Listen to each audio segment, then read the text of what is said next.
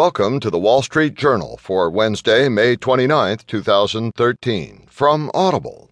Today you'll hear, Russia, EU raise ante before Syria peace talks, and also, home sales power optimism. In market news, stocks change their fuel.